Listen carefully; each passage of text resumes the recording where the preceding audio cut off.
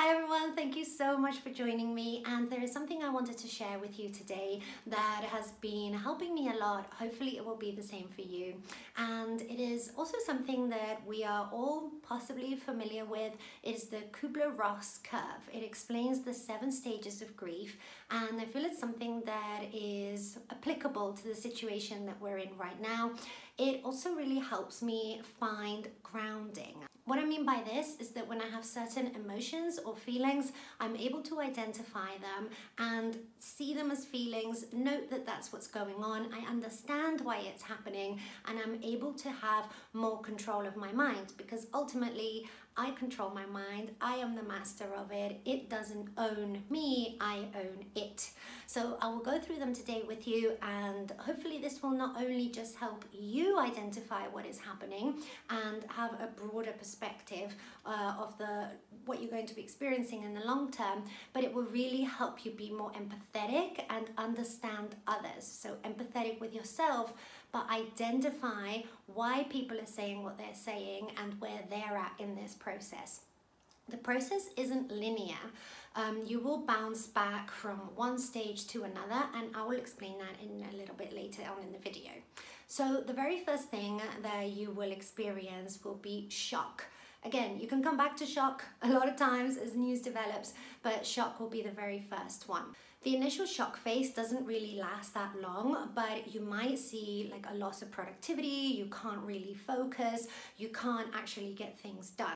You will see that your performance, especially at work, starts to dip, where usually you might be really decisive and a go-getter. All of a sudden that becomes a bit of a challenge. So again, just be empathetic with yourself and understand that that is what is happening. It is a feeling and it's perfectly normal. You may find yourself lost for words, you're not being yourself, and you're still trying to process exactly what is going on. The next stage that you will go through is denial.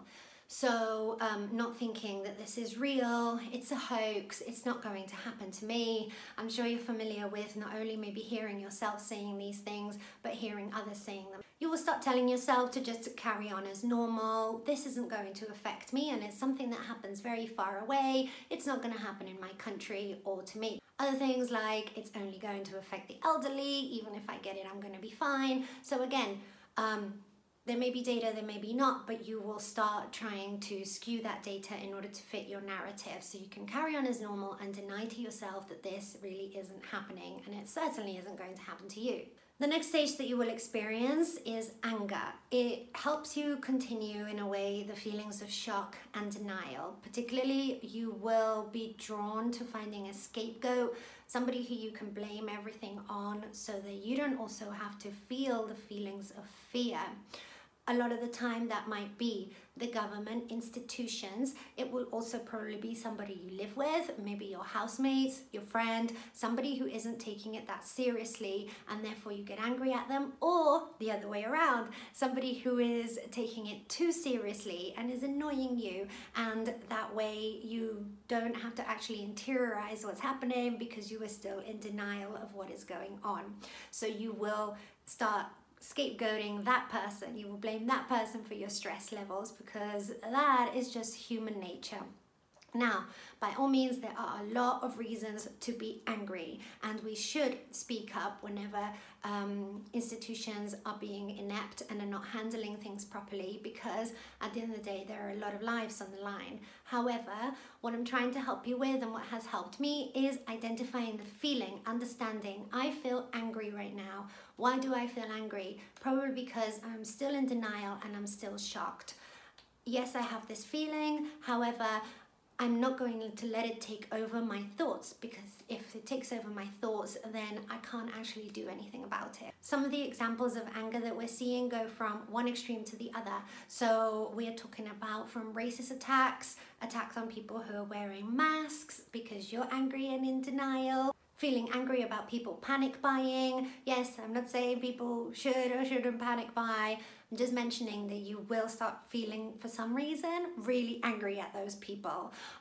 Also angry at, well, why hasn't anybody done anything about this? Why didn't anybody stop it happening when it started in China? Again, just identify that you're angry and understand why, so that you can control it and it doesn't control you. The next stage that you will come to eventually, and it really is the lowest point of the curve, is depression. Suddenly you start to accept that this really is what's going on. Change is going to happen and is happening, and you will start feeling feelings of anxiety.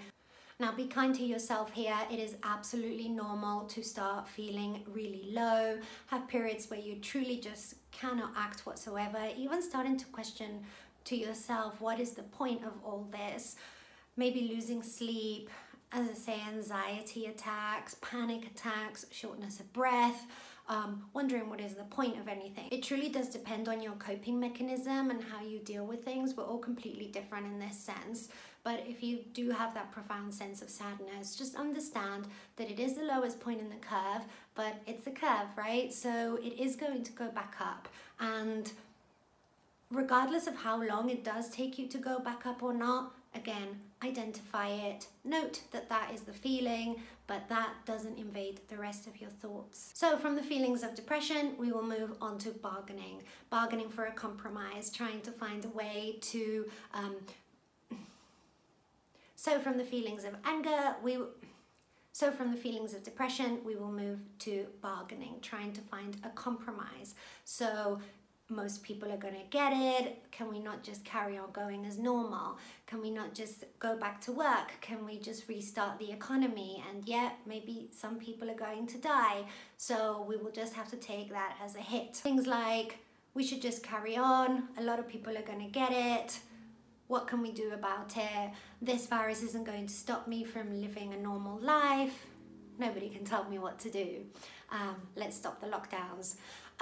So this again, while it may seem rational in your mind at the time, it is a form of bargaining. You're trying to find a compromise so that you can go back to the past, so that you can go back to the way that you lived your life, rather than being pragmatic and accept what is going on and the measures that you need to take. You have to change your life. That isn't comfortable. Change is never comfortable, and bargaining is just a part of what happens when there is change, particularly as fast as this one, and when there is a lot of uncertainty, it just makes it explode. So again, whenever you hear other people say this, or you maybe even hear yourself say it, understand that they or yourself are in that part of the curve. So the next stage, we're going to start going up the curve now, back to optimism, enthusiasm, or at least a little bit of peace, calming down the anxiety, calming down the panic and the anger itself. And that is acceptance. In this stage, you will start to say that, okay, it's going to be all right. This is temporary. There's going to be an end to it. Also, I must just accept that this is what's going on, and how am I going to move forward? How is my family going to move forward? This stage will come with a lot of relief in a sense, because you will start to feel more proactive. You can actually get things done. You can start trying to find solutions. Your mind will be much clearer because you've cleared it now from the clutter of shock, of denial, of anger. So again, as I mentioned earlier, this is not linear. You may reach the stage of acceptance and then another news breaks and you go back to shock, or you might see something that's developing and it stirs up again the anger. But just know that you can reach that level of acceptance again, and you will get there. A great example for this stage of acceptance is a letter that we read out just a few days ago. So check out the video just here so you can see what it feels like and what it looks like when you reach that stage. It was a letter written by a teacher in China after the 7-week lockdown. So be sure to check it out. And you will get there, because the final stage, and I feel like a lot of us will reach this stage once this starts calming down and it starts to be over, is the post-traumatic growth. Yes, we will all have been through a trauma, but we will see growth within our societies and growth within ourselves. In this stage, usually you're able to evaluate your life. You look back at what is important to you, what you've learned, and it may propel you into a huge golden age for your own future, and also for the future of your community and your country and those around you. A lot of people change their lives completely, and we will be making a video soon so that you can see some examples of people that did, so you can get a little bit of hope and inspiration and know that there is a way out. There is a light at the end of the tunnel. Something that really helps us all, it certainly helps me as social beings, is seeing that we are not the only ones experiencing what is happening. Whether you are a bit hesitant about writing comments or not, I know a lot of people on YouTube mention just write comments because it helps the video, but I feel that in this situation, writing comments helps other people see that they are not alone. So if you don't mind, please write in the comments below at what stage you're at in your 7 stages of grief in this curve. Maybe even mention whether your process is linear or whether you actually just jump back from one to the other. Whatever you feel is going to help somebody else when reading it, and whatever you feel is going to help you, because a lot of the times writing it down, putting it out there and not just storing it in, actually helps your own mental health and your own mental strength. So let us know in the comments below. Thank you ever so much for watching. Do know that if you find right now that your work is being affected by this, that your personal life is being affected by this, on top of adjusting to working from home, if you have truly the privilege of doing that, just be aware of why it's happening. And just to remember, note the feeling.